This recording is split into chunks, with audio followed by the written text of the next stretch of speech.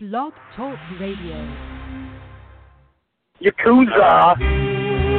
Yakuza! Yakuza Kick Radio! Yakuza Kick Radio! Yakuza Kick Radio! Yakuza Kick Radio! Yakuza Kick Radio! Yakuza Kick Radio! The Yakuza Kick Radio! This is the Bulldozer Matt Fremont, and if there's one place to listen to on the internet every Thursday, 9 p.m., Yakuza Kick Radio. Fremont says so. Who wants some? God help us, Jesus! God and baby, Jesus help us! Ladies and gentlemen of fucking America, this is Danny Havoc, and you have been listening to, or possibly are intending to listen to, the Yakuza Kick fucking radio. Fucking, yeah! Yakuza Kick Radio. Hell fucking yeah! My name is Justice Payne, and you are listening to Yakuza Kick Radio. Your company that comes on Thursday night in This is a brotherhood, and we all stick together.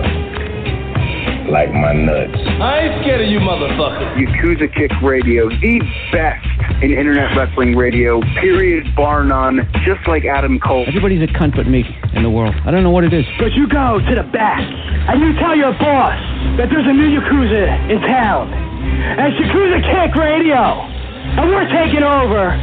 Yakuza Kick Radio has risen from the ashes of bad internet radio and become the premier place for any independent professional wrestler to stop and record their voice. That shit is bananas, big bananas. Well, this is Mr. Insanity Toby Klein, and if you're not listening to Yakuza Kick Radio, then you're weird.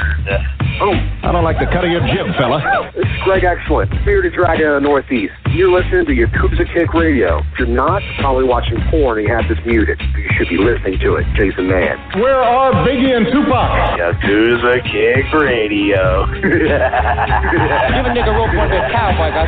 All you have to do is listen to Yakuza Kick Radio, but you didn't. Now look at that doctor, homie. Fuck that. Black D, out.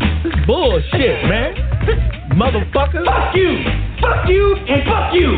Who's next? And now, ladies and gentlemen, for the introduction. Hosted by J. Cat Morris. You are now listening to Yakuza Kick Radio.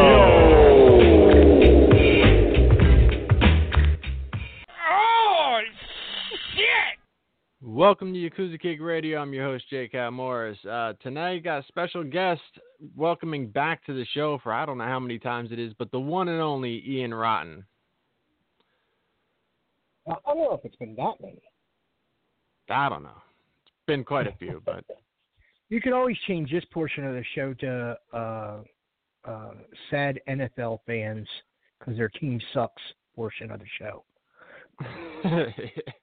yeah, I mean, at this point... But your team's way worse than mine, and mine has excuses, so hey. You know. Yeah, we'll hear some of those excuses in a little while. We'll talk about some football for sure. So yeah, you know, it's been a little bit since I had you on. You had some different stuff going on. I definitely want to talk to you about IWA as a whole. You know, you had a lot of talks about possibly shutting down. You know, some things changed, and luckily, you know, you're not going to at this point, at least right now. But why don't you get into that a little bit? Well, I mean, we moved to Memphis, and the houses went to the shits. Like I don't know if it was a combination of the summer or what, you know, what it really was. I mean, I had so many fans saying, you know, the building's nicer than the Jeffersonville Arena, and the bathrooms are nicer, and you know, just you know, it's a nicer place to have wrestling. Please move there. So then I moved, and then the people stopped coming. So, you know, and I mean, it was a drastic drop, you know, too, as far as you know, income that was coming in, and the people that were coming in were, you know, God bless them, thanked them for coming, but they really weren't spending that much money once they were in. And I always try to explain to people, you know, the boys get the gate, I get concessions and gimmicks and raffle, you know. You know, and you know, so when the gate's the shits and the average per after they come in the door is the shits, you know, that makes for a bad time. You know, Yeah. You know, I mean, let's face it. I'm not getting any younger. I'm going to be 48 years old in 2018. You know, Sure. I literally, should have never got back in the ring. I literally broke my lower back Wow. on a cactus elbow off our announce station through a table. The table broke real weird, came up and hit me in the face and like jerked me backwards, so I didn't land on my hip but wound up landing on my tailbone, and that caused for me to break a vertebrae in my back. So I mean, I'm not getting any younger to be able to go out there and promote with flyers and things like that and get new fans. Yeah. And television's kind of cheap here, but it's also expensive because they want a minimum amount of money spent, before they do anything, So, yeah, you're getting a shitload of commercials in Henryville, Indiana, on ESPN for $3 a pop, but they still want a couple $1,000 out of you before they even talk to you. Yeah. But I had a long conversation with Mike Burns, and he just said, man, if you have to, go back to not flying in nobody. Go back to, you're going to have to change your product. And, in between, we're getting ready to sign a thing for Pro Wrestling Tees and, the Powerbomb TV thing, and along with our Smart Mark deal, we think we can do things better. But then I came up with some creative ideas on the other end when Jimmy Jacobs was released, and it seems to be working. The crowds are going up. We're expecting a good crowd tomorrow night. For Jimmy Jacobs versus Aaron Williams, which Aaron Williams has been on fire for us for a year. I hear you guys bitching and complaining about CZW, and it's not what it once was, and all this other stuff.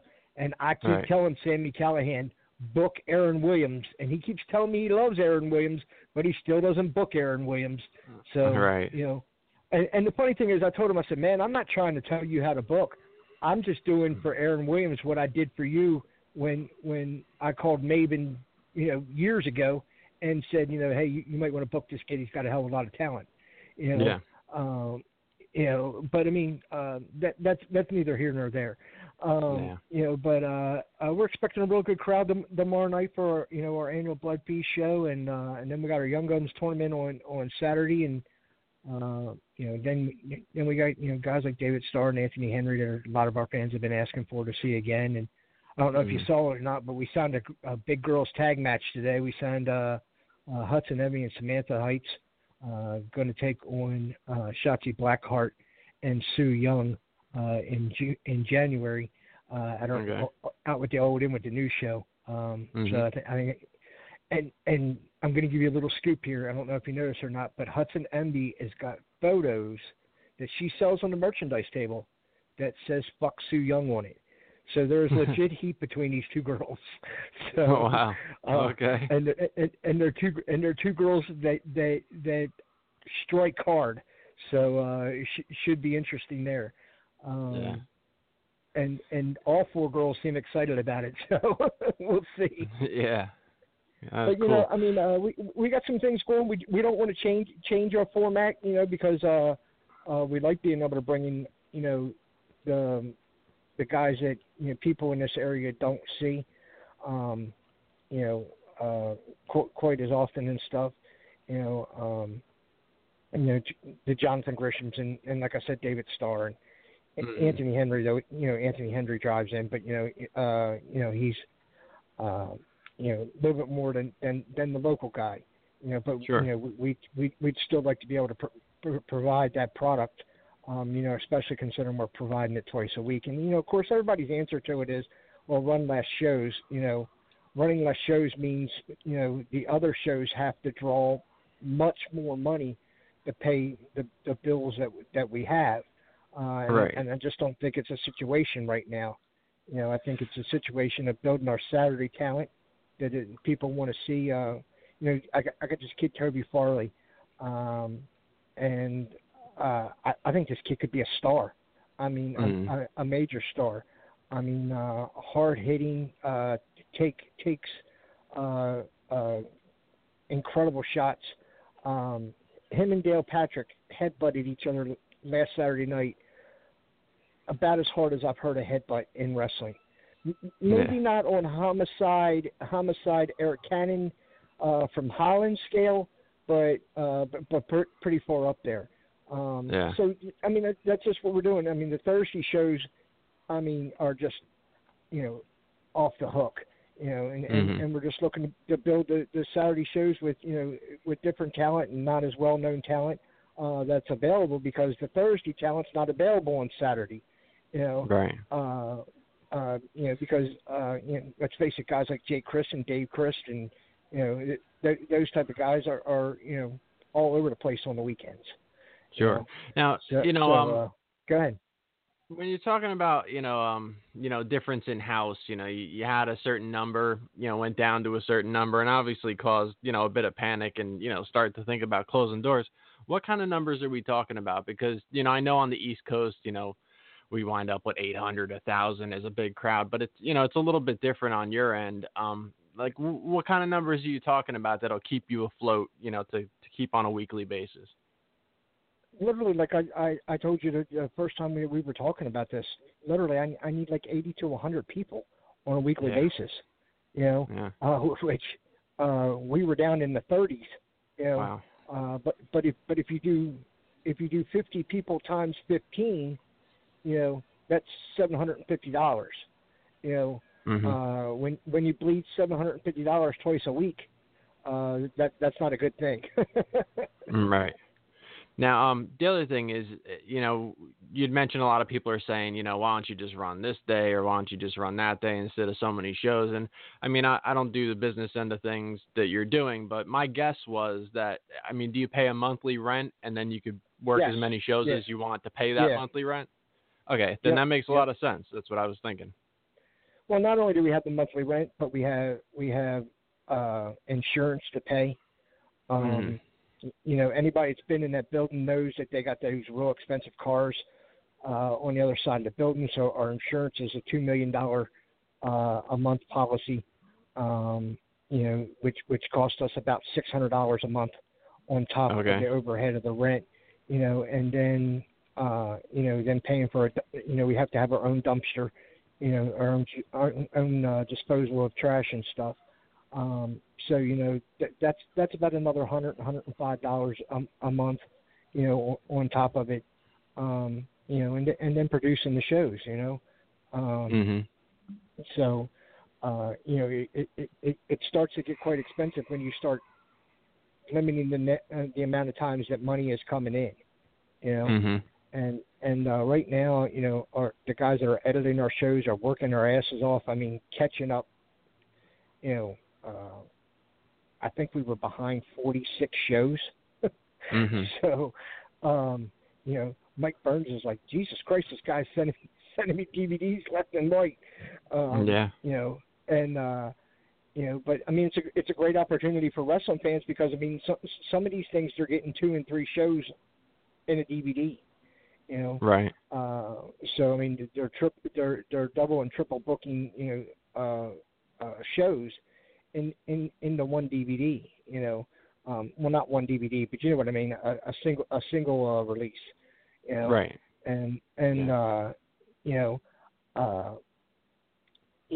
It's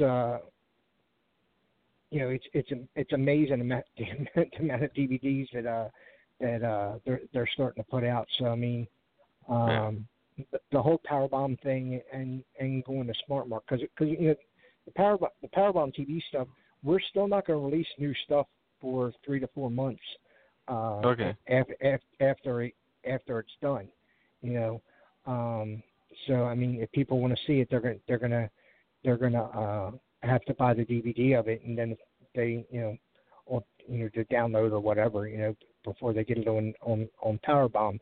But the thing is, about this right now is the one editor we have is so quick. Like he's going to be at the show Thursday night, downloading the files, and probably have the Thanksgiving show done by Saturday. So wow. Yeah, that's great. and going in the mail Monday to Burns, you know. So you know, people can see this stuff relatively pretty quick, which you know, is another thing that we've been lacking. We've been having really good stuff, but you know, people just haven't been able to see it because we fell so far behind. Yeah. As far as the Powerbomb TV stuff, I mean, you have an enormous library. You know, what kind of frequency or, you know, regular, you know, how quick are they getting that stuff up, and, you know, how much of the library is going to wind up on there? I mean, eventually, I imagine all the library will wind up on there, you know, but I think it's going to be a case of, you know, put 10 shows up, take 10 shows down, you know. So, I mean, because I don't know if a lot of people know how those things work, but the space that you take up is how you pay for things. So if you're taking up, you know, I'm positive we have over 300 DVDs for sale, you know.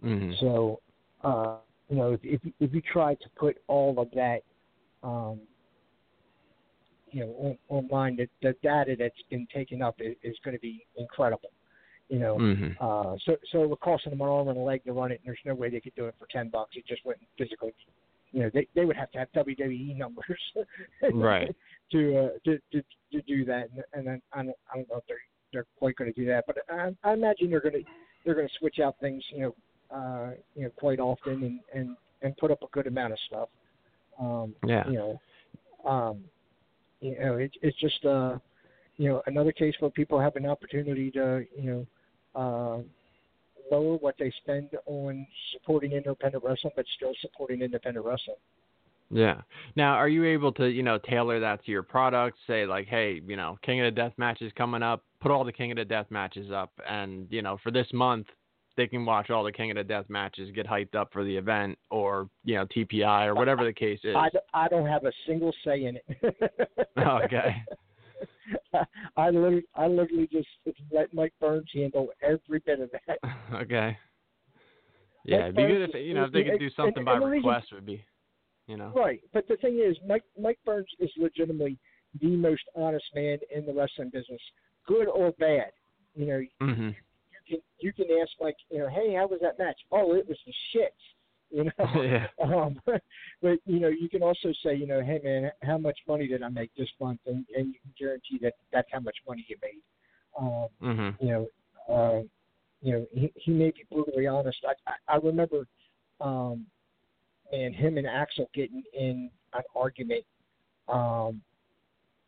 at the CZW show that Axel worked. I think it was at Rax. Was that the name of the place? In Delaware. He wrestled Rax. Nate Webb. I think Axel wrestled Nate Webb or something. But anyway, Mike told Axel, you know, he said, they don't give a shit about you. They love Nate Webb.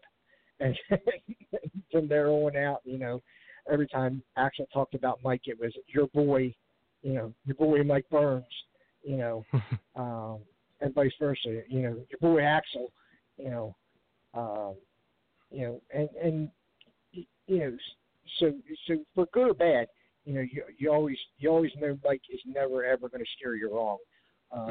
That's why, you know, I truly believe he's the best person in this industry to do stuff with. If you own an independent company, you know, nothing against High Spots, Feinstein, any of them other guys. You know, I just know the proof is in the pudding with Mike Burns, and you know it's right every time. Yeah. So then, you know, what do you have planned with Pro Wrestling Tees? Because I know, you know, they put up a lot of stuff and makes it a lot easier for people to just go grab someone's shirt. What do you guys got lined up there? Well, you know, I mean, let's be honest. I am not the best person at mailing out shit. I may be the worst. You know, so you know, Jeffrey Shelton insists that I've never been inside of a post office. But you know, it gives the people an opportunity to support IWA and get IWA shirts and IWA designs that will be selling at the shows that necessarily, they might not be able to attend. So, that way, those guys got a pretty good reputation of sending out their shit. So, so we look forward to giving the fans away that they make sure they get their stuff. You gonna put some old school IWA stuff up there too? Yeah, we're gonna put some old designs up, and cool. I'm hoping that they'll put the I'm an Ian Rotten guy shirt up. Because a lot of people have asked me for that, but not enough to warrant a T-shirt order. So, right. On my part. So, on a nationwide scale, maybe. I mean, I did learn from the best crook in the business. So, might as well rip his shirt off. Yeah. So, you mentioned you broke your back on a return match jumping off a table. Is this like a common trend of returning, wrestling company owners? Zandig jumps off the roof, breaks his back. You jump off a table, break your back. Like what? It's like a common thing. Well, I don't know if it's common, but, I will say this. Wow. Me and John Zandig have had our differences, but one thing we both have is a passion for our product. It's something I think CZW has lacked since DJ bought the company is passion. Mm-hmm. It's more of a will to worry about am I making a buck this week? So you do things so you think you're giving your crowd their money's worth, and my jump was a hell of a lot less than John's jump. But shit still happens.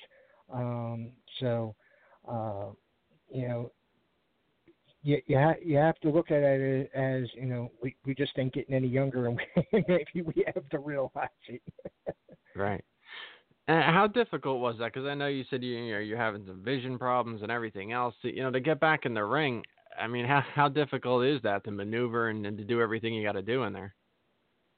I mean, I threw a couple potatoes because of the vision, but not a whole lot of them. I mean, it's kind of like riding a bicycle. Once you're on that bicycle, problem I have really in the ring was balance from my toe being amputated. Because even though I have a little thing in my boot that makes up the space where my toe is, it still doesn't give you the grip when you're running. So, right. So that's probably been the most difficult thing for me since that's happened is getting used to the running again. And then the crazy thing about when I hurt my back this time was I was supposed to powerbomb Dale Patricks through a wall later in the match. And I went to pick him up because, give you a backstory here. Soon as we moved into this building, the fire marshal started giving a shit.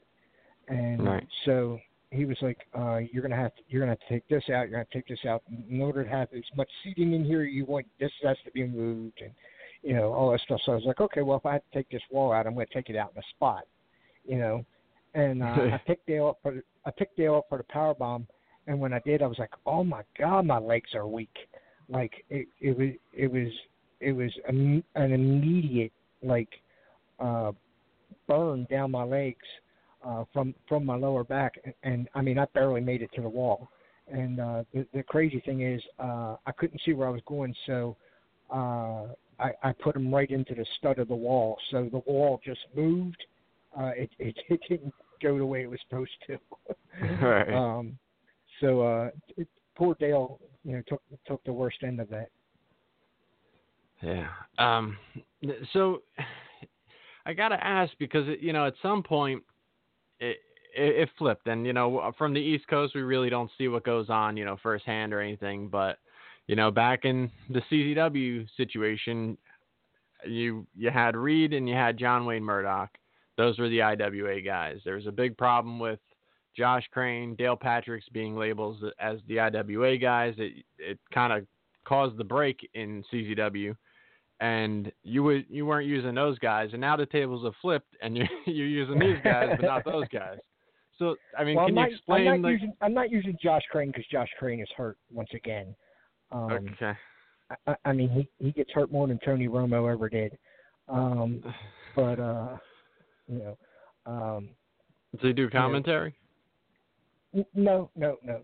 Did you see the joke the first week of the NFL though on that when they said Tony Romo's out 4 to 6 weeks with a sprained vocal cord? Yeah. But anyway, I thought it funny. The thing that came was, Dale came to me and he's like, look, I love IWA. I want to bury this. How do we get it done? Mm-hmm. And I've always been the person that even if I haven't liked somebody, I could work with them. Well, I love Dale. He's a great kid. He just sometimes is not the smartest kid, Mm-hmm. So I thought, well, shit, if we can bring this back and do some business with it, it would be great. Especially because it was going into the summertime. So I let Josh come back to wrestle. I still ain't letting him do my T-shirts. But, yeah, he still owes me money. But I think sometimes you do things for what you think is going to be the betterment of your own business. And Dale has done nothing but work his ass off every week, sometimes twice a week. Yeah. Josh, to his credit, even though he was hurt, and I know this was a legitimate injury, it wasn't just I don't want to work, so I'm going to say I'm hurt. He did come back and work hurt and drop the tag titles, which I thought was very professional. So it earned him a brownie point or two on that case, because I've had a lot of guys just say, "Oh, fuck it," Mm-hmm. I can't do this, or whatever. John and Reed, I think stem more from John living with me than anything that really happened in wrestling. Because I got in John's ass about a lot of things that I thought he needed to change as a person and as a father. I think he thought I was attacking his manhood when I really wasn't. I was attacking what I thought was really immature behavior out of the guy. Then came to the night of You Want to Be a Deathmatch Star. I had to think of the damn. We have so many shows, I have to think of the names. Yeah. You Want to Be a Deathmatch Star show, and John and Reed both were. I can't say this 100%, but I'm pretty sure that they were not happy with the fact that I was putting my son over in the tournament. But literally, he was the only one that works for us on a regular basis, so it was what made sense. If you're going to make a star, you're going to make a star to work for you, every week. If you're going to make anything out of it, it should be the person that can work for you every week. And point proven, I told my son, I said, if you go out there and you kill this, the people's attitude will change towards you. And he went out there, absolutely murdered it. I don't know if you watched the show. No, I haven't seen it. But I thought he absolutely killed it in a completely biased unbiased opinion of looking at it. Because I'm the first one to jump in his ass when he does something wrong, and so I don't think they were real happy about him going over in it. Well, then about 3 hours before the show, some guy that Reed booked, like crash test dummy or something, some kid out of North Carolina, didn't even bother to call or nothing. Reed called him up and he was like, "Oh yeah, I forgot to text you guys. I can't get off my probation." So we literally had 8 guys booked for the tournament. We wound up calling in a guy that is not a deathmatch guy by any stretch of imagination. He got in there and worked the way he normally works, which is trying to work the crowd, a Memphis heel type of thing. He got all cut up with light tubes and stuff still, but the crowd was rough on him. And I got on the microphone and I said, let's give this guy a little bit of credit. He came and did something that he was not comfortable doing on 3 hours' notice as a favor to us. And James Roberts, who I've known for 20 years, kept on the kid's ass and stuff. And I told him, stop trying to be the show and shut the fuck up. And anyway, we got in an argument. This dude's like my big brother. John yells out loud where everybody can hear him, "This is why we're not fucking drawing," which I was super pissed about. Everybody I've told this story to said, "No, you don't fucking do that." And then in a quiet moment, John walked by me, and I told John that he could go fuck himself. And the two of them, teamed up on me and basically called me senile and, that I say their ideas are stupid. And to be honest with you, some of their ideas at 420 are fucking really stupid, but they think they're fucking great, Right. And but the good ones, I take right along, I listen to anybody. You could call me up and say, "Hey man, I got an idea." I'd be like, "Okay, I'm all ears." Right. Not saying anything against you. I'm just saying, I listen to everybody. I mean, that was Paul E's way of booking. The difference between me and him is though, as if I use somebody's idea, I give them the credit for the idea. Just like the other day we did a tag team opportunity in the box, and somebody said to me, "Oh man, that's brilliant." And I said, "Well, it's John Wayne Murdoch's idea." I just used it months later. But anyway, argument ensued. John was moving out of my house that night, I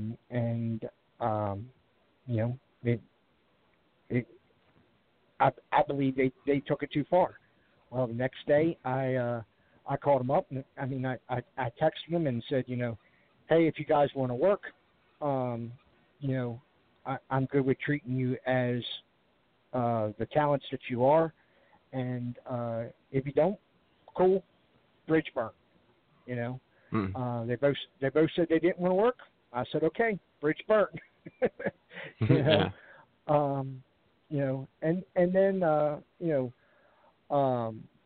May, John Wayne Murdoch's girlfriend, started running her mouth, saying some stuff about me, which with the way that I did for them and treated them, really hurt my feelings.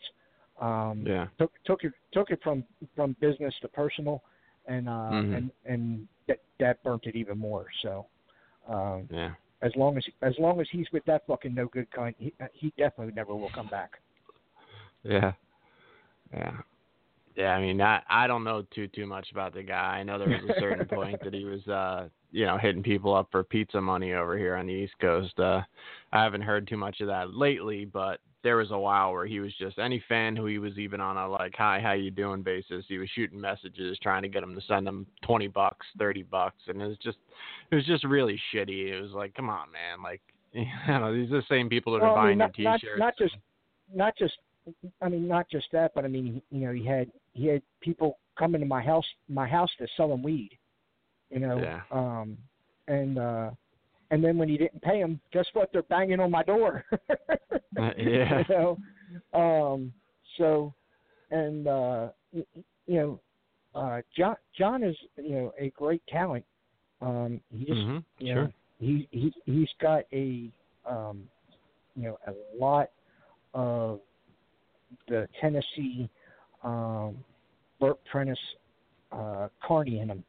Yeah. And there's a reason they're banned from practically every show in Tennessee. Yeah. Yeah, it's tough. I mean, it definitely makes an East Coast fan a little bit, less likely to bring his name up because, they'd say, hey, we want to see this guy. We want to see this guy. He comes down, sells him a T-shirt. Next thing you know, he's hitting them up for money on Facebook. And it's like, maybe I shouldn't have had that guy come down, Right.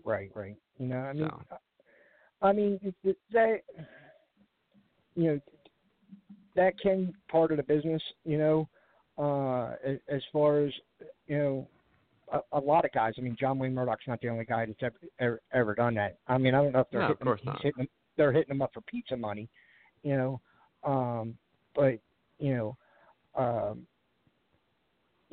I can't say that that's any better than worse than me not mailing out merchandise, or Sammy Callahan not mailing out merchandise,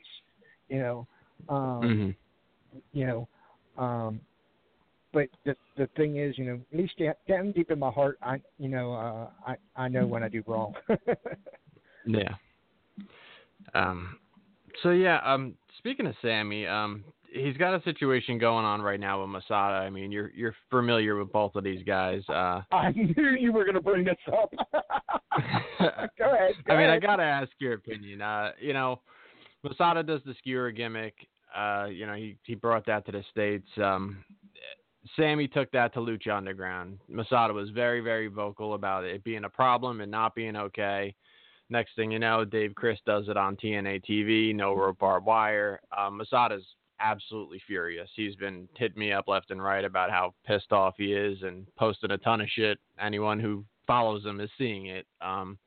What's your thoughts? I mean, he's right.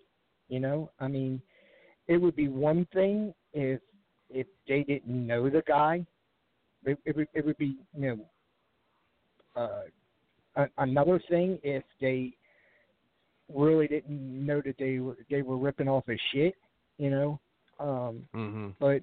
but they did it, and Masada's a grown ass man, and sometimes guys think they're going to get away with shit just because the way things are now. Let me tell you something. Masada's one of the last I don't give a fuck wrestlers. Sure is. He's not worried about going to jail. He's not worried about not getting booked. I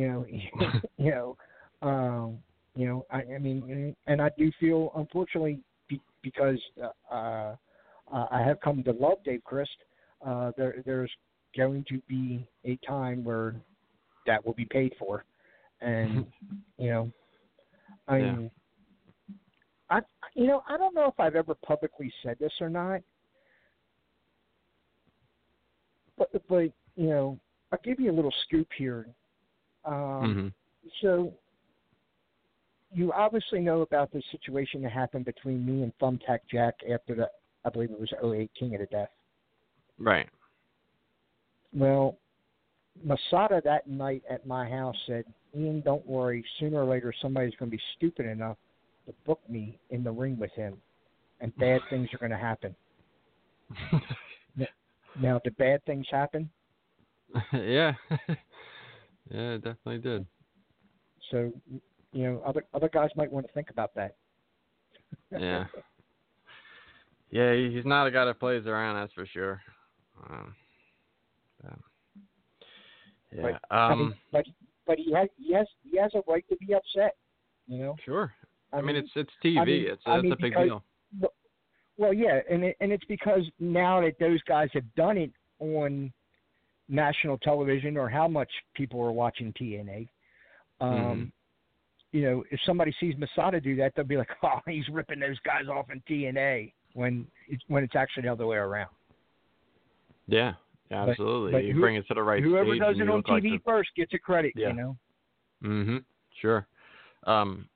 Speaking of, some of these death matches have actually reached, a little bit more of a widespread audience. Lucha Underground, I don't know if you saw the AR Fox Shane Strickland match, but, one of the first that I've seen on that type of stage, big production behind it and everything, panes of glass everywhere. Did you see that one? Or? No, I have not watched that yet. I have heard of it. Okay. But Lucha Underground after their first season, had Vampiro and the kid everybody's in love with now. I can't think of his damn name. The kid that wrestled Tremont at WrestleCon, Mexican guy. Yeah, Pentagon. Yeah, Pentagon Jr.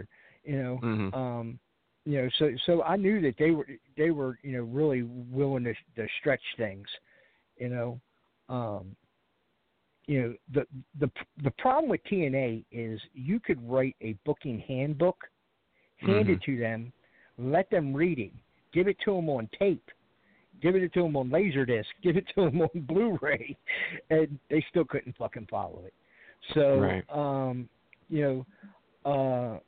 they took the Ray channel off of my cable system, but until they did that, I was watching that and literally thought Lucha Underground had one of the most innovative wrestling television shows that there was. I mean, yeah, it had the Mexican soap opera flair to it, but WWE has the American soap opera flair to it, so yeah, it don't really matter. Yeah. Yeah, I mean, it did have some semblance of storyline. They looked like they actually cared about where things were going and, what made sense. So, I mean, you give them credit for that for sure. Right. I mean, absolutely. And I've known, I think I brought Vampiro in 97 or 98. And I've always thought the guys had a real good mind in the wrestling business.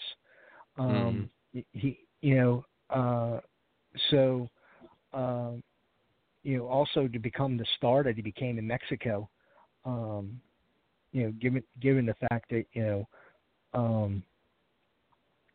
he isn't a Conan or a Ray Jr. or something like that. You know what I'm trying to say? He's not a naturalized Mexican wrestler. He shows how much he understands the culture and what goes along with it. So I really like the Lucha Underground show. Yeah. So, I mean, what's your thoughts on, it seems like deathmatch wrestling or hardcore, at some form is really getting to be a little bit more widespread. The deathmatch tournaments really blew up, especially last year. Everyone had a deathmatch tournament. Now you're seeing, Lucha Underground did some stuff. TNA did some stuff. Ring of Honor does that mean every tournament was worth a damn?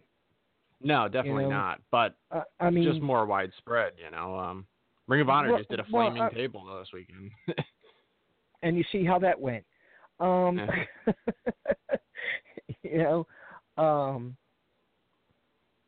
It's literally like, before BJ Whitmer would do hardcore stuff in Ring of Honor, he would call me up and ask me how to do it.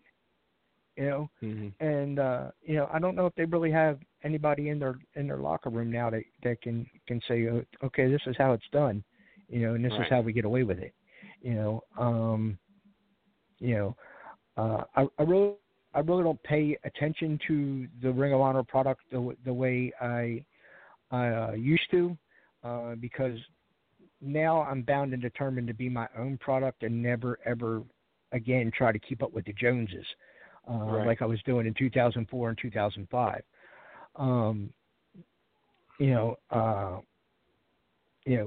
I hear lots of good stuff about Game Changer from the fans.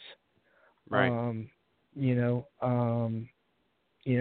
I think Sami Callihan trying to take away CZW's niche audience, and them being smart enough to pick up that that's what's going on, and taking those fans away, running, head to head against them, eventually, you gotta stand up and say, okay, well, what do they got that we don't got? Sure. Why are people going over there instead of staying here? Why is our attendance the shit? And man, it's like here, you literally could go to a wrestling show within a 20-mile radius Thursday, Friday, Saturday, Sunday every week. Yeah. Wow. And and I do mean every week. Wow. Yeah, that's great. So saturation's one thing, but dumbing down your product's another. And like I said, I don't think CZW's really had that passion since John's left. But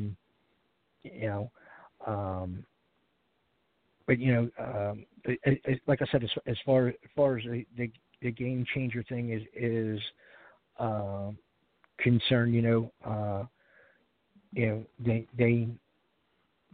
they have what I would consider the hottest deathmatch wrestler, Nick Gage, at their disposal. CZW, not really. People want to see that. The best thing in the world, best news I heard in the world was Carnage Cup was canceled. That's good. Because we have talked about this. One of these days down there in Boomfuck, Alabama, somebody's going to get really hurt. Oh yeah, for sure. And while Kevin Brannan's getting his nut off, the deathmatch community is going to fucking take a big hit from it because somebody gets really, really, really fucking hurt. That's why it's so hard to come up with new death matches, because you got to think, okay, what's our chance that somebody's really going to get fucked up at this? Yeah.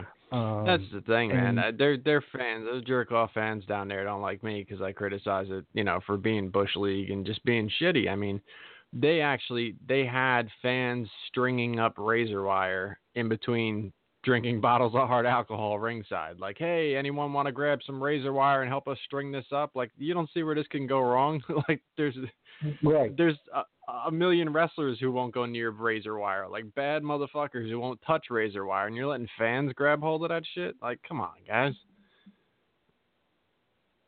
I mean, I hope he's got good insurance. I can't imagine they have any insurance. But I mean, that was the best news I heard this year. Yeah.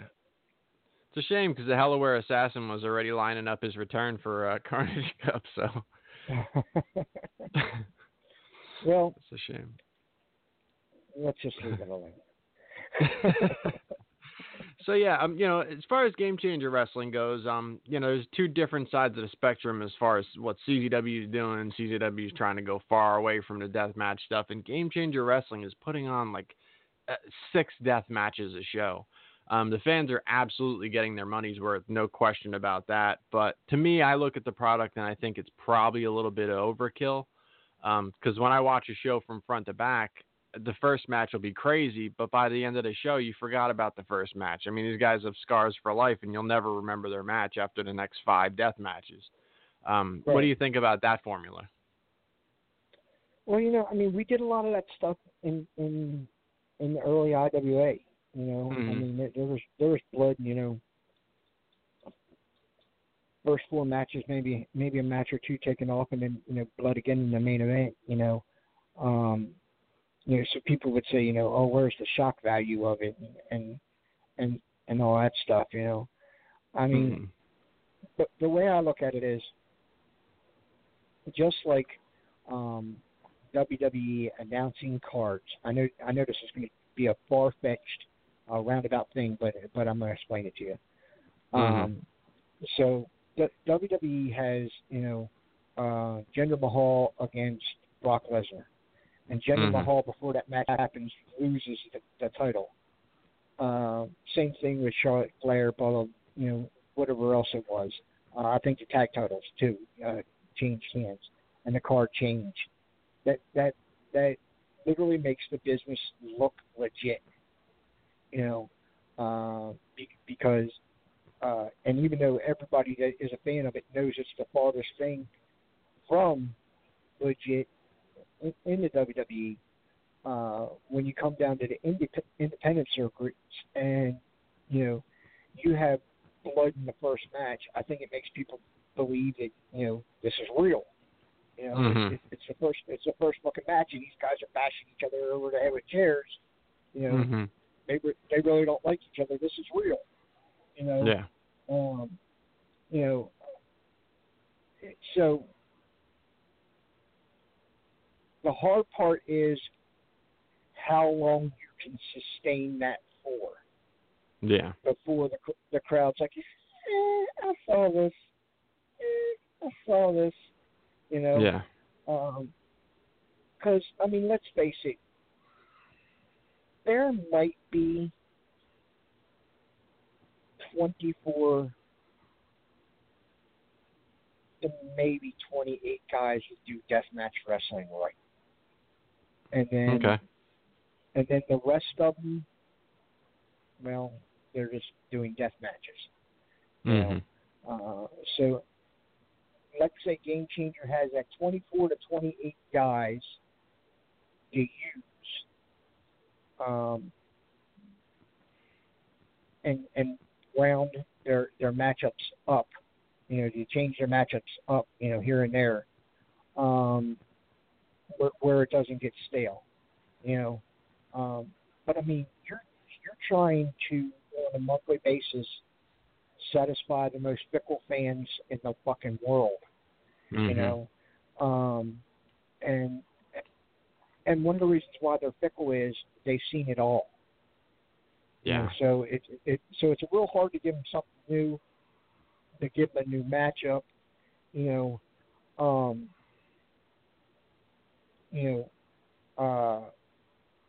Last year we did the Kings of the Crimson Mass show in January. Right. And I've seen by one of these Facebook pages or something. Well, I didn't see it. Misty told me that Kings of the Crimson Mass last year was voted the best deathmatch show that wasn't a tournament. And I feel Guardians of Hardcore January 27th is going to do the same exact thing. Because we're going to go balls to the wall, from beginning to end. People have to remember, last year we started out doing the House of Hardcore with John Wayne Murdoch and Ricky Shane Page. Yeah, it was crazy. But then we had Brian Woods and BC Killer landing on saw blades and scissors. So the end of the show. I'll never forget Brian Woods rolling over in that scissor board coming over with him. So it's just basically, I think the problem with Game Changer is, how long can they sustain having a show once a month and having 6-7 death matches a show? Yeah, it's pretty intense. They got, one match will have 100 light tubes, another match will have pigeon spikes and razor boards, and literally it's just one on top of the next, and it's right following each other, nothing breaking it up. And like I said, the fans are getting their money's worth. There's no question about that. But man, it's got to be tough. They're competing with themselves. I have only watched one Game Changer show. And that was the Janela Spring Break show during Mania. Yeah, and that's nothing like what they normally do. Right. And it was a fun build, 3.5 hours of wrestling. People had a good time. So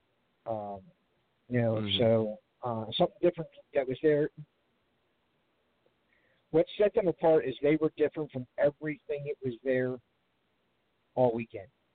Yeah, all the other definitely. indie shows that were there were so fucking serious and had good wrestling, but Janela Spring Break thing was light, fun, and had good wrestling on top of it, and had shit like Dan Severn shoot fighting in 2017.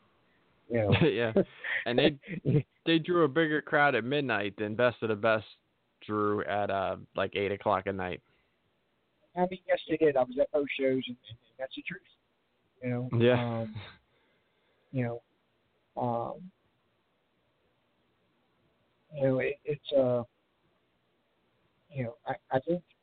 I think if they really want to put their foot on CCW's throat, it's just a question of what direction they choose to take. Yeah. Yeah, and I don't know if you've heard, but they moved the wrestling school into the same building as CZW, right next door, and their head trainers are Homicide and Nick Gage. So. No, I did not hear that, but I did hear about Homicide was going to be one of the trainers because he came to me last time he was here wrestling for me. Because I don't know if you know or not, but him and Kingston are my tag champs. Breaking up a little bit, man. I said, I don't know if you know or not, but him and Kingston are my tag champs. Right. He's putting over, hey, are you going to use these guys from my school and all this, stuff like that? And I'm like, absolutely. Why wouldn't I? It's a reputable wrestling school. If you want to send me somebody, send me. Right now we use guys from the Rockstar School. We use guys from Black and the Brave School. It's been a while since we've had somebody from Truth Martini School. So I mean, that's a bold move putting it right next door. Yeah, it's like in the same lot. It's right there, same building. And I mean those head trainers right there. That's a selling point. I mean, Homicide obviously his name speaks for itself for the people he's trained, and then Nick Gage on top of that. I mean, that's your head trainers. Well, the thing about those two guys that I will say, let's take wrestling totally out of it. Okay. Okay. I mean, take wrestling out of it as far as catch-as-catch-can American professional wrestling. Mm-hmm. Let's take that totally out of it. The two things that those guys can teach that, let's say, Billy Rock or a Truth Martini or even the guys at Black and the Brave can't teach is intent to commit bodily harm and make it look that way. Mm-hmm. And that's something I feel that is missing from wrestling so bad. Absolutely. Because there is only one Masada. There is only one Nick Gage. There is only one Homicide. Necro's gone. I'm gone. And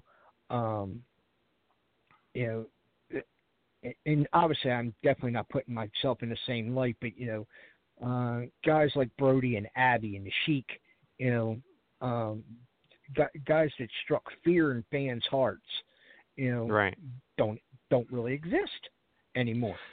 Now another guy who I'm really big on, and I feel like fits the same mold. You booked him for King of the Crimson Mask, Shlak. What's your thoughts on him? Well, my straight shooting thought is I was really highly upset at him because I booked him for the date in September before they even thought about having a Nick Gage Invitational, and he canceled my booking to do their booking. Which really is a bullshit move. But then I understood, hey, this is where this guy's going to be on a monthly basis. Let's not kick him in the teeth, for trying to protect himself. And I explained that to him. I literally wrote all that out to him. I think that guy's got that Joe LeDuc, look. I obviously think, the Nazi tattoos are a little bit of a problem. I remember when Todd Gordon had Ron and Don Harris cover up their SS tattoos on their arms, and hell, that was 20 years ago. Of course, Todd Gordon was Jewish, so is Jewish, so it probably meant something totally different to him than it means to people of the PC world now. Right. Excuse me, I apologize for that. But the kid's definitely got a look. He does some insane stuff, and could be one of those guys, that has that intent to commit bodily harm. He's just got to learn when he takes a booking. He takes a booking. Sure. Or he's going to be on the East Coast forever. Right. Yeah, I mean, obviously that was a business arrangement that didn't work out.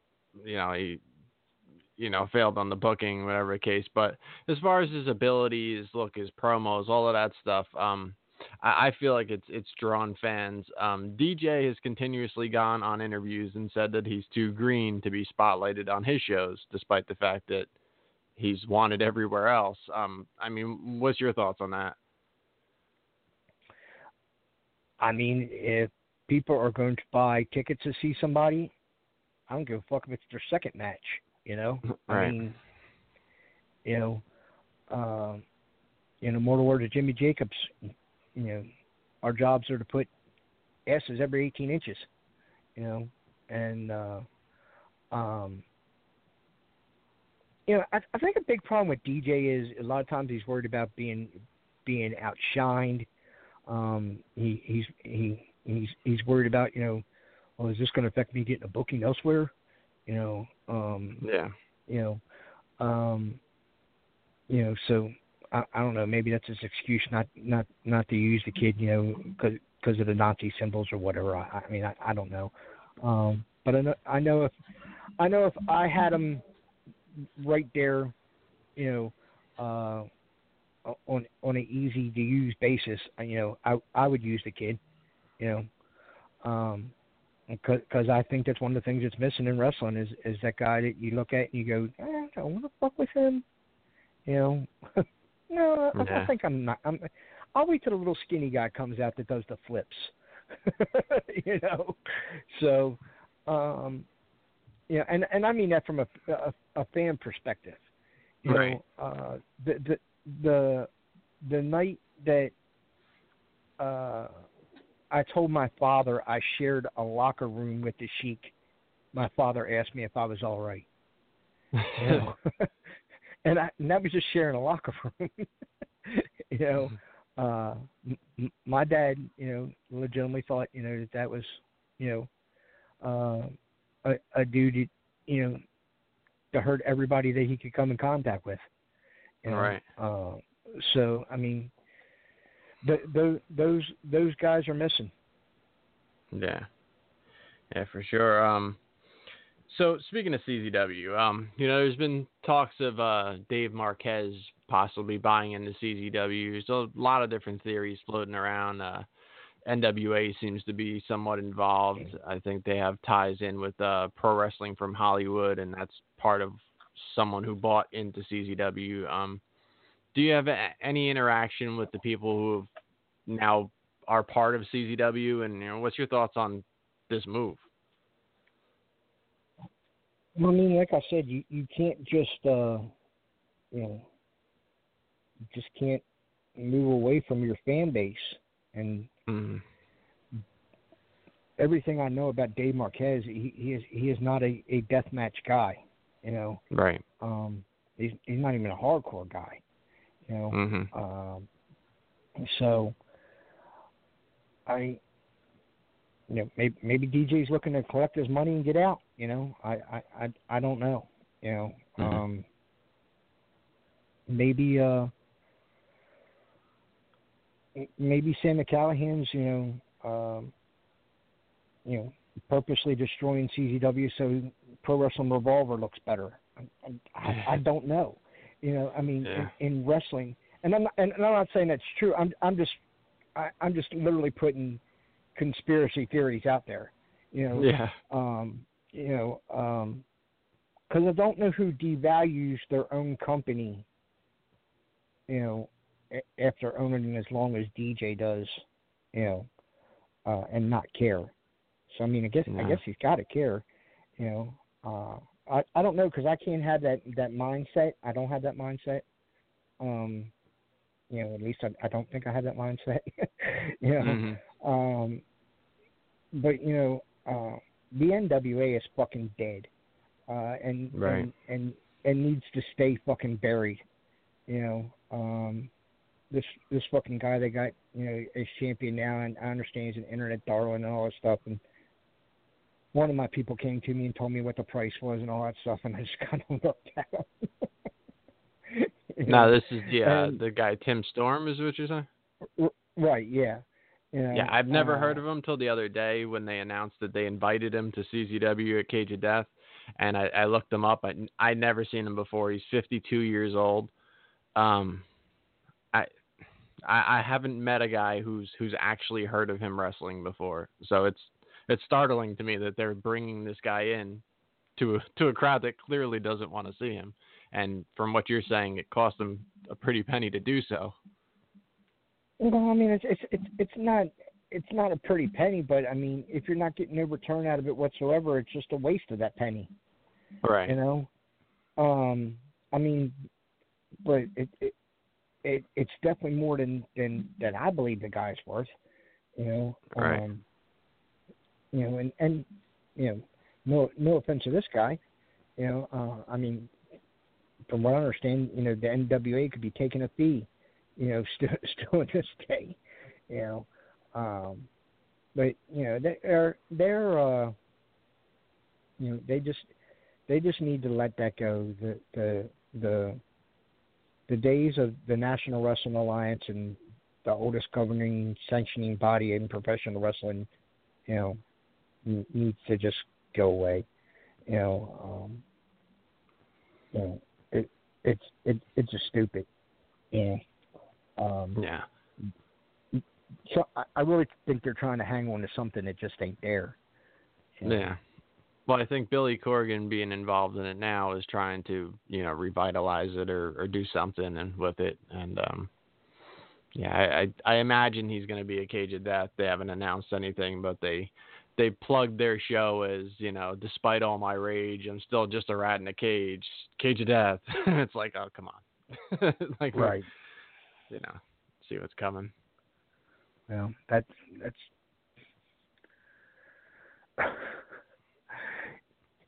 J-Cat, you get me on shit that gets me in trouble without getting me in trouble, though. Because I mean, this is another fucking guy that doesn't belong in the fucking wrestling business, you know. Yeah. And because he has money, and you know he's you know Raven's friend or whatever, you know he thinks that he can get involved in things. I remember when TNA announced him as some kind of special counsel or whatever it was. You know, what the fuck does this guy bring to the table? You know, I mean, you know, I just don't understand that. You know, it's like you know, this guy is he's a singer. You know. Yeah.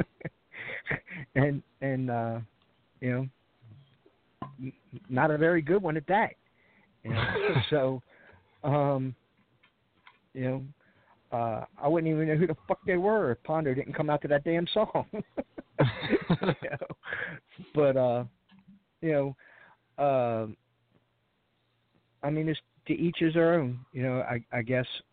But I mean that's part of the biggest problem with the wrestling business, though, is there's so many politically correct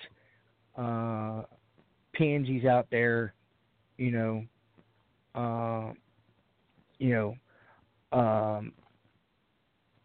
like I don't understand, because I'll be the first to call bullshit on this. It's just like Angel saying that Mick Foley had sex with her at 15. I call bullshit. You're a money grubbing, did fucking porn whore, and you'll do this for money too.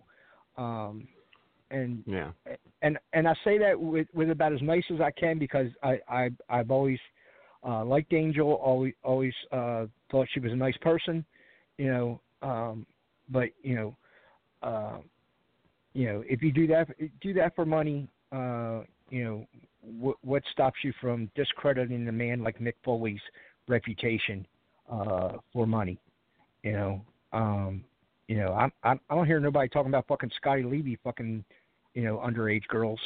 And I'm pretty sure that was the thing, right? Just ask Becky Bayless. Right. Yeah. That's what I was thinking of.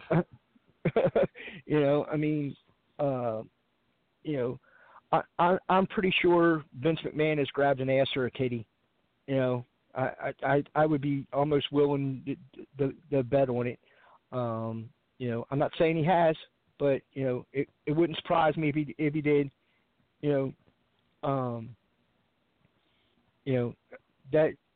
That's what I've always felt is the biggest part of sexual harassment is power. So being the most powerful man in wrestling, I would think Vince liable to think that he could get away with it. Right. But my whole point in that whole ramble thing is, everybody's so worried about what everybody else thinks. If I've done something that's bullshit, I'll call bullshit on myself. But like, I tell my student, because I don't have but one now, because all the rest of them dropped out, and I really wasn't even hard on them. I tell them all the time, be grateful that you have 2017 Ian Rotten instead of 2007 Ian Rotten, and definitely be glad you don't have 1997 Ian Rotten. The other day this kid crawled out of the ring after 4 chops, and didn't want nothing more to do with wrestling. I said, what the fuck would you do if you were wrestling Ric Flair and he chops you? You gonna leave? Yeah. The business has changed so much. We don't police ourselves. And that's what brings me back around to Masada. Masada will police that situation himself. And right. And it could be an ugly situation. Because I love Jake, Dave, and Sammy. But you knew the guy. You knew it was his shit. You knew what you were doing. And if he wants to give you repercussions for it, well, you all three better be together at once. Do you think that's a big problem these days, with wrestling? Because it seems like anybody can kind of get in and they could just, scream bullying if, they get treated a little too rough. And, the guys that do try to, be old school or anything are pretty much just going to get labeled as bullies and, treated more like outcasts than what it used to be. We had this conversation 2.5 years ago about Bill DeMott. Mm-hmm. Right. He wasn't doing nothing different than, been going on in wrestling for years. Mm-hmm.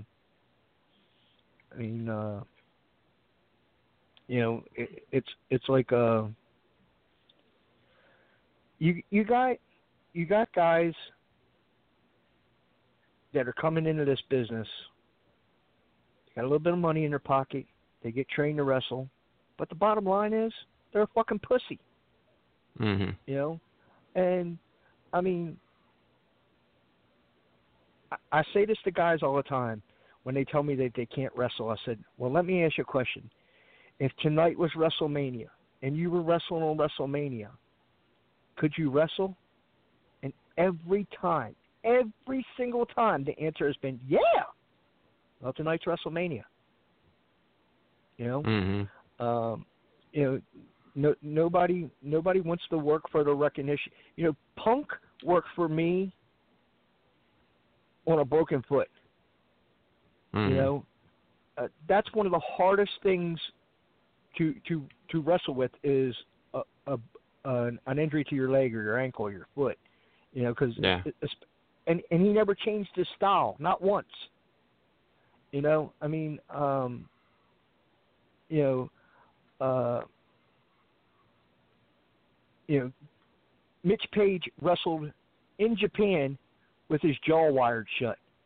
You know, I mean, you know, guys just don't have that desire or the need for a paycheck anymore.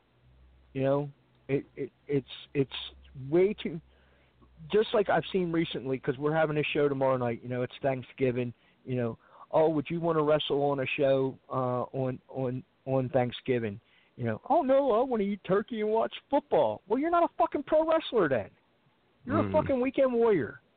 You know, if that's your reason for missing because you want to watch turkey, eat turkey and watch football and hang out with your family, if that's your reason for missing a wrestling show and an opportunity to perform in front of a crowd and hone your craft, then you're not a professional wrestler. You're a fucking weekend warrior. Most likely you're a 40-miler. As a Cowboy fan, you're probably better off watching the turkey you were right the first time.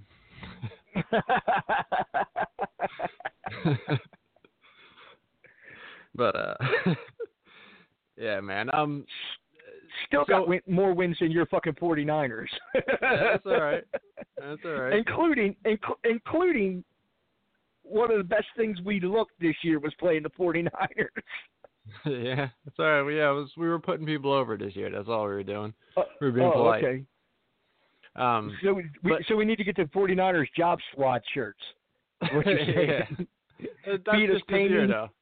It's not a long-term gimmick. Score on us, pay us.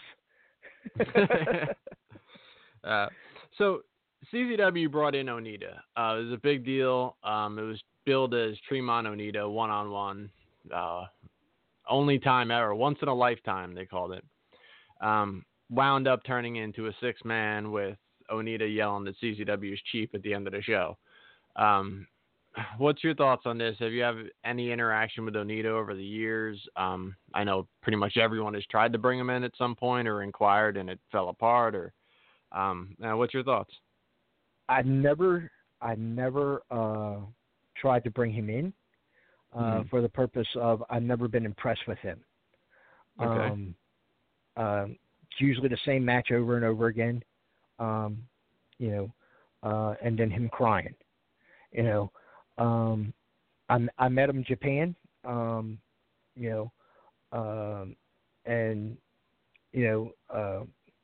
seemed like a nice person, but I never had a desire to have him work for me. I mean, as far as I'm concerned, the Japanese deathmatch guy is Kasai, Yeah, I agree. That's the motherfucker there, and most of the time when Japanese guys come over here, they really don't work that hard, They take it as a free vacation, and then when you go over there, you got to fight for your life because they still think it's 1941, and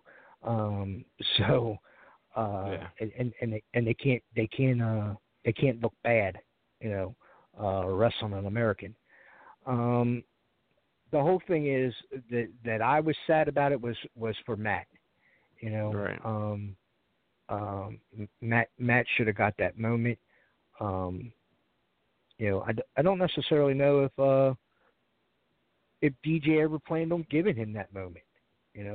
DJ said on an interview too that the reason he didn't announce it as being a 6-man, despite that he knew it was a 6-man at least a month out, and the fans expected a one-on-one, is because he wanted to give Matt that moment. And I guess his definition of giving Matt that moment was a one-on-one entrance that broke into a 6-man. Well, I mean, I'm not a wrestler. I don't know if that's an accurate moment or not. It doesn't seem like it does. That's not an accurate moment. Okay.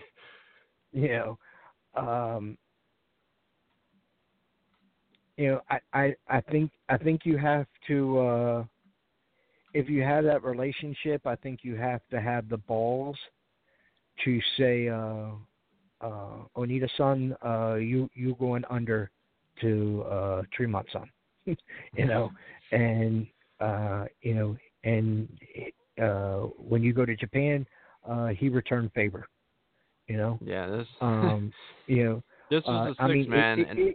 If you want to give Matty that moment, if you want to pay him and give him, give back to him for all the shit that this young kid has tore the fuck out of his body for you, and not just not just for CZW, for everywhere he goes, I don't really know of Matt taking a night off, but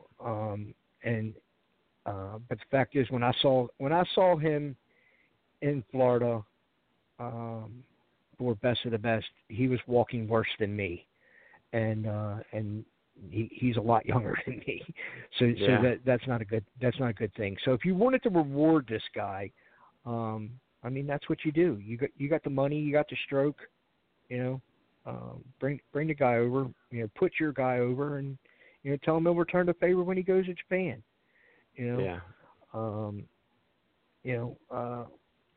And unfortunately, it didn't go that way. I don't know if it was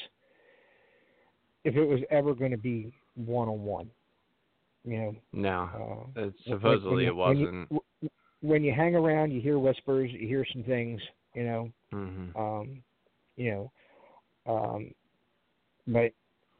then I mean, you also have to look at that as, everything that is announced from here on out from DJ, do you trust? Especially with what were they, $75, $100 tickets? Yeah, I think front row was something like that. General admission was $45. All right, if I charge the $45 general admission price out here, I better sure the fuck have Jerry the King Lawler on the show. Yeah. But yeah, I mean, they prime, turned it not now. In his prime, not now. Right. They turned it into a 6-man. They went and put Onita's guys over. They went to Japan and did a 10-man and put Onita's guys over. So I mean, it really didn't come out in CZW looking good at all. I mean, it just. Yeah. Well, I mean, that's why when he was on US Soul, he should have did the favor. Yeah. So, but another CZW tidbit they've been doing recently. They've been putting up these memes, these pictures. They bled in CZW. Austin Aries bled in CZW. I didn't know if you were aware of that, but he worked 2 total shows there. I'm aware of that because my girlfriend makes me aware of it. Yeah. I mean, what's your thoughts on that? I mean, obviously, it's really trying to spin, the past into something it wasn't.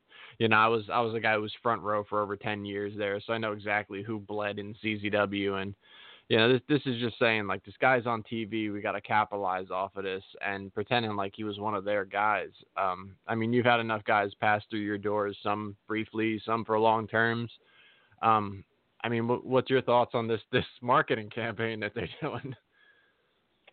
Well, I don't know if I would say they bled CZW. I would say maybe they were CZW, but maybe not use the word bled,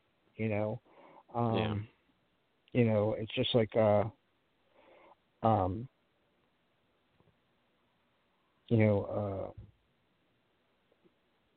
Heidi Lovelace, just made her debut, and everybody's happy for her, and including myself. I'm tickled to death. I could literally say that girl bled for me.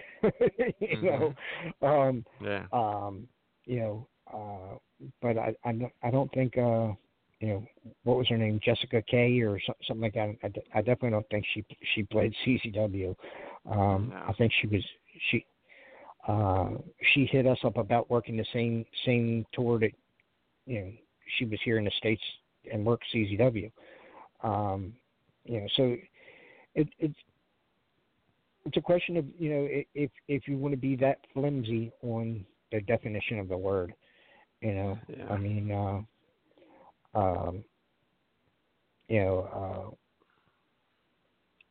man, I can't think of that. He's the little dude that's feuding with the New Yorker guy in WWE, the Luchador. I can't think of his damn name. Callisto?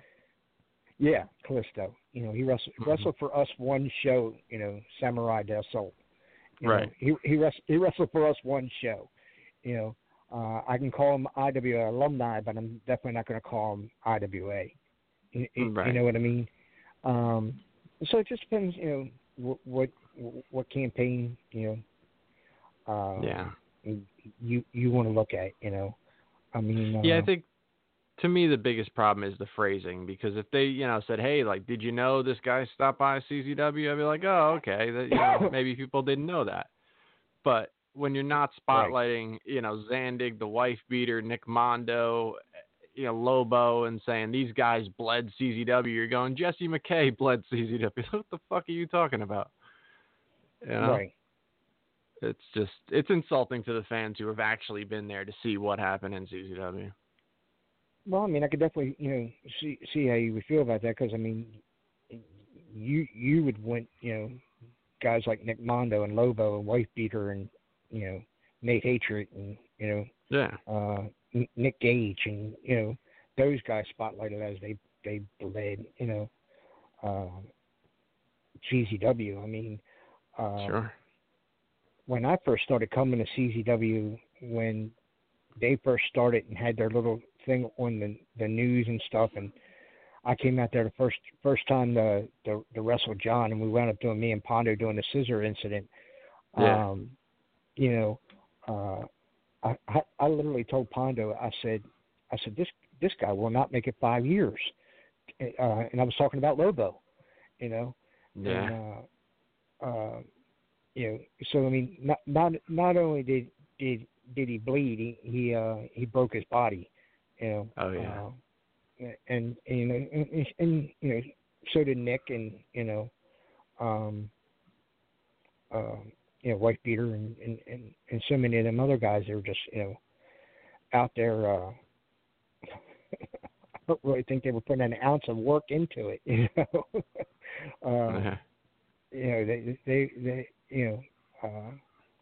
but a guy like Wife Beater is another example of what I mean by those guys are gone. That the guy that can intimidate and shut down a fan if he wants to. You know, you'll second guess whether you're going to fuck with this guy or not. Mm-hmm. Joker, another guy, that had some aura about him, Oh yeah. But those were guys that that bled and gave their bodies for the company. Sure. And I mean, I know you want to spotlight people that being seen on national television, but you maybe say they are CZW, and then the other guys, they bled CZW. You know. Yeah. You know, and then instead of putting you know, a picture with them having juice on their face, you know, put a picture with them bleeding, but it's yellow. You know, instead, yeah. I don't know. I'm not on their marketing team. Yeah, I know. Sammy Callahan once told me if he was me, he would have gave away a whole show that we were having on YouTube. So I said, "Why the fuck would you do that?" He said, "It makes more people want to come to the show." I said, "No, it doesn't. It makes more people sit home and think I'll just wait for them to put it on YouTube." Yeah. Yeah. So I mean, it's different marketing campaigns and different thoughts of different generations. You know, that's for sure. You know, I mean, I hear, you know, his shows up in Iowa are fantastic. The draw's real good. You know, so you know, more power to him. You know, I'm struggling to make 2 nickels into a dime. You know, but you know. Everybody's got theories. You know, all the time when I shit on Vince McMahon, I go, he's a billionaire and I'm not. Right. Yeah. Yeah. But yeah, we had mentioned the WrestleMania weekend shows. You went to a couple this past year, and have you thought of doing any one of those, you know, WrestleMania weekend things and setting up shop out there? Nope, because it is so doggy. Eat dog, and then go bite another dog. That it's just, you know, ridiculous. The venues are through the roof. We did the We're No Joke show was WrestleMania weekend when it was in Chicago last time when we were running Midlothian, you know, and yeah, I mean we did 400 people, but man, I had a hell of a budget. You know, I literally walked out of there, you know, just barely breaking even. You know, I mean, so I just don't see all the sense of it. You know, if it was something like, you know, they came to the run at Lucas Oil Field, you know, yeah, then maybe I'd do something because, you know, that's in my backyard. You know, but. I don't think there's no sense of traveling to New Orleans or Orlando or, you know. The We're No Joke show. What was that? Was that Low Key Necro or? That was Low Key Necro and Hero Collection Milano AT. Oh, okay. Yeah, I remember that show. Yeah. It was also the infamous Merrick Brave go for a shooting star and land on a turnbuckle show. Yeah. Yeah, it's a gift that never dies. He reminded me this year that it was like 11 years ago to the day, like I saw him down in Orlando. He was like, you know, that was 11 years ago? I was like, no, I don't know. It was 11 years ago. Holy shit. So. Yeah, man. So, but yeah, time flies when you're having fun. So I guess it was 2006. Yeah. Shit. So yeah, those Cowboys. I mean, what's going on with them? I think I talked to you in the beginning of the year or the end of last year, something along those lines, and you know, you pretty much were saying that the defense was the only thing holding you back. Dak Prescott, you know, seemed like he was the wave of the future, so much so that they pretty much waved goodbye to Tony Romo. And I mean, what's going on over there? Well, I mean, I think the biggest problem right now is Jason Garrett, and he doesn't plan for, you know, the shit that happens. You know, I mean, you knew, you know, Zach was going to go down sometime at the suspension. You knew it was going to at least be 4 games. You know, and then the left guard gets hurt, left tackle gets hurt. You know, and you don't put a fullback or another running back in there to block, and you know, 10 sacks in the Falcons game. You know.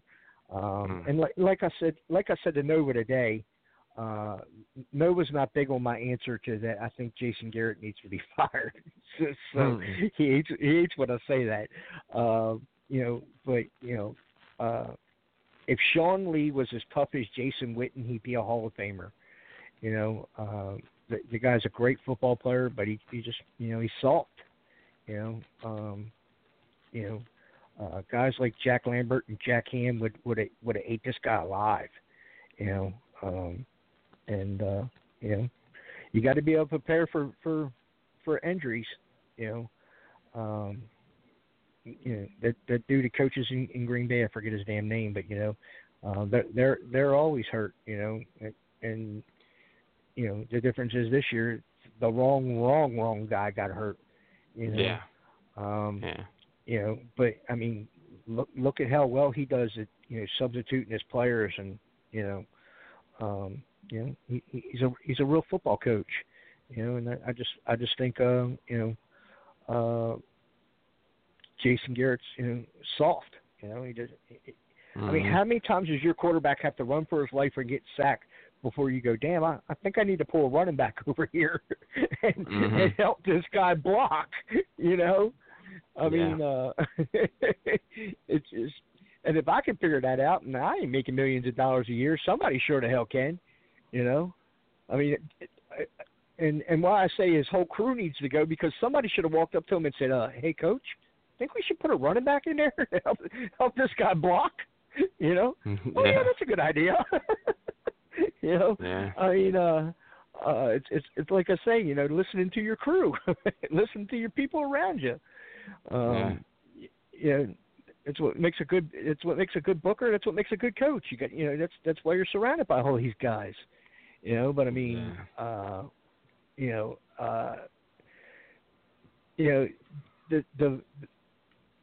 the thing I say about the Cowboys is, I really don't know if Jerry Jones even cares about winning anymore. As long as there's nearly 100,000 people in that stadium every game, and he's renting it out for WrestleManias and NCAA championships and all that kind of shit, I don't know if he cares about winning anymore. Yeah, very possible he doesn't. I mean, I don't know. It's just such a big shake-up. It's like some guy, it just goes out there and puts on, an annual show and doesn't really care what the card is, because 800 to 1,000 people are going to show up anyway. Yeah. And I think for the most part, DJ did that for quite some time. Maybe not 800 or 1,000. That's what I was referencing to. But, yeah. But Cage of Death will probably draw that, right? Yeah, we'll see. I don't know. I mean, they've had some pretty bad houses the past couple of shows. They're in the same building. They haven't drawn in yet. I think this is probably going to be their last show in that building, and they're booking a bunch of shit that people don't want to see. This Tim Storm guy is coming in. They got what's his name from Jimmy Havoc, who they just put over a Tournament of Death to the hatred of many, many fans. It was pretty much in exchange for DJ getting bookings over there. And right, he's wrestling Jimmy Jacobs, right? Right. Which, I mean, the fans are right on Jimmy, but, Jimmy Havoc, on the other hand, I mean, there was fans that left before the main event at Tournament of Death, just drove off the property because they were pissed. So bringing this guy back for Cage of Death is definitely not a draw. I mean, it's by no stretch of the imagination are people going to now show up that weren't before. So it's just, they're doing kind of crazy shit. So I don't know. I don't know that they get from what I understand, you'd have a better chance with Jimmy Lloyd than Jimmy Havoc. Yeah, well, I don't know about that much, but Jimmy Lloyd's up against Tremont, so, Well, we'll see what he's got then, won't we? Yeah, I guess. He'll do crazy shit, the kid, but DJ will call Shlak green, but he won't call him green, so I don't know. Well, and the other thing is, thing we talked about, that killer look,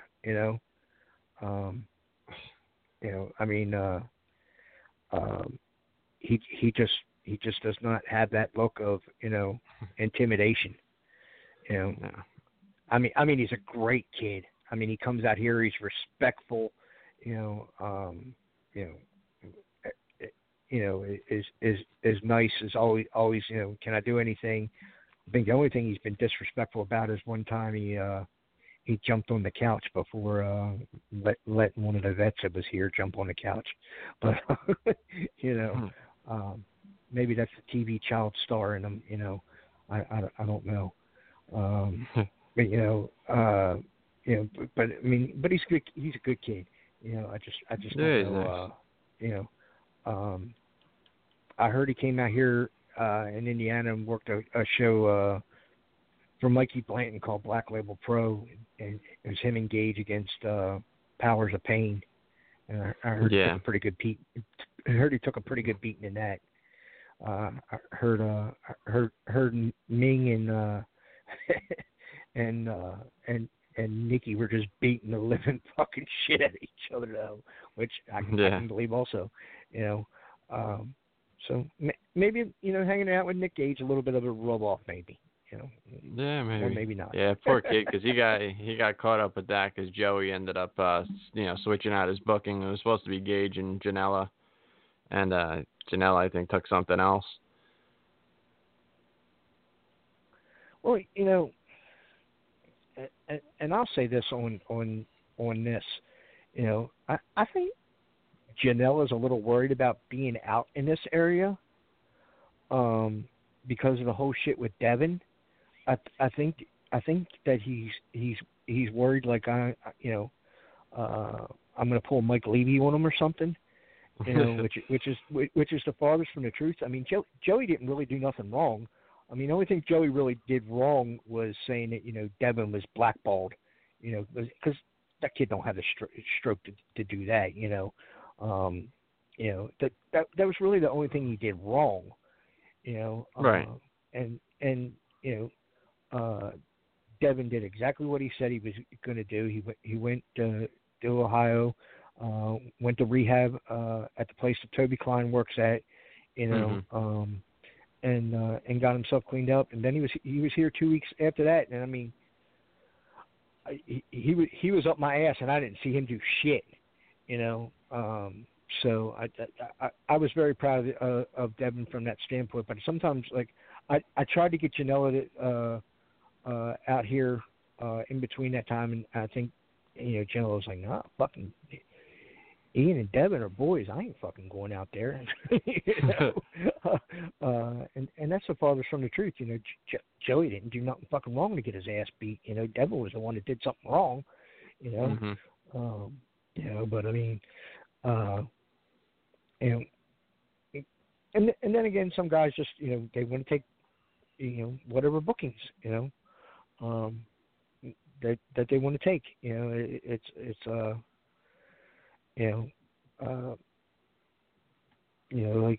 Like I said, the Shlak situation where he just said, I want to take this booking, even though I took yours first, and they didn't even have a show, and I mean, they didn't even have a show booked when he took my booking. Hell, as much as I love him like he's my son, Maddie's done that to me recently. Same situation.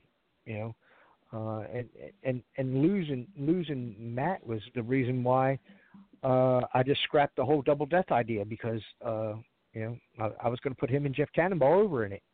Right. So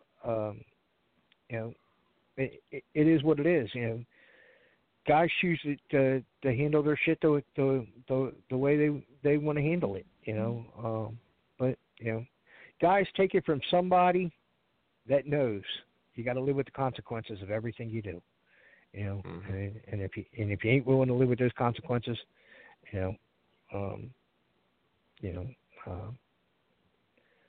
old TV show in the 70s said, "Don't do the crime if you can't do the time." Yeah. Don't make the mistake in the wrestling business if you can't stand the scrutiny, because eventually it's going to get on you. Yeah. Now, is Shlak a guy you would use again in the future, or because of that? No. Yeah, I tried to book him for the Guardians of Hardcore show, and he was booked somewhere else. Okay. I explained to Stu the situation. I said, I'll give you another shot, but the next time you take my booking, you need to honor my booking. I don't give a shit what comes up. Sure. Unless it's Vince come calling, you need to honor my booking. I was like, I'm going to let this one slip. Yeah. And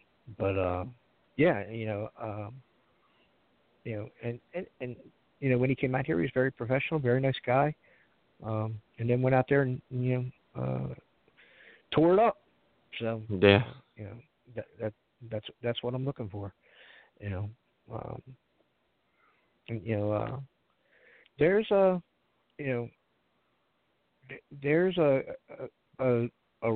really good chance we are going to see an insane show January 27th. So yeah. I'm really looking forward to Ricky and Nikki. So yeah, that's a great match. So yeah, man. You want to plug any upcoming stuff? I think that's about. I've gotten through pretty much everything I can think of. Make sure you go to Powerbomb TV and put in IWA-MS. Get 20 days free, and let them know you're there because our library's there. That helps me out. And check out Smart Mark Video. We've got a ton of shows going up. I mean, a ton of shows going up. If you're a wrestling junkie, when Mike Burns puts out that December DVD sale, jump on that shit. Get grandma, mom, wife, sister, all of them to buy your wrestling DVDs. Yeah, because we're doing a lot of good shit, man. It hasn't been seen as heavily because we got so far behind. Yeah, man. Yeah, man. Well, I appreciate you doing this on short notice. I had Matt cancel my booking tonight, so I appreciate so I know how you reaching feel, man. out. That's why I stepped up. Yeah, I mean, it's always good to talk to you, man. So I appreciate it, man. Anything else you want to plug, put out there? The floor is yours, man. Just who do you think the 49ers are going to take with that number 1 pick? I'm thinking they're taking that running back out of Penn State. I think if Garoppolo's our guy, I think we got our quarterback. And I think we take the guy out of Penn State. I'm not a huge college fan, but I'm hearing the running back out of Penn State's like the guy. Yeah, I mean, he's a hell of a ball player. Yeah. I think the Browns get another quarterback that they waste his career.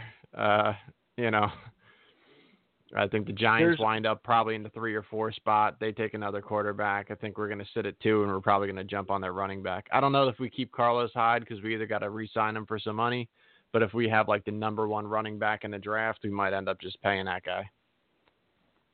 But I have to say this: you can't be too bad of a guy if you're a 49ers fan because Vic Philpott is too. So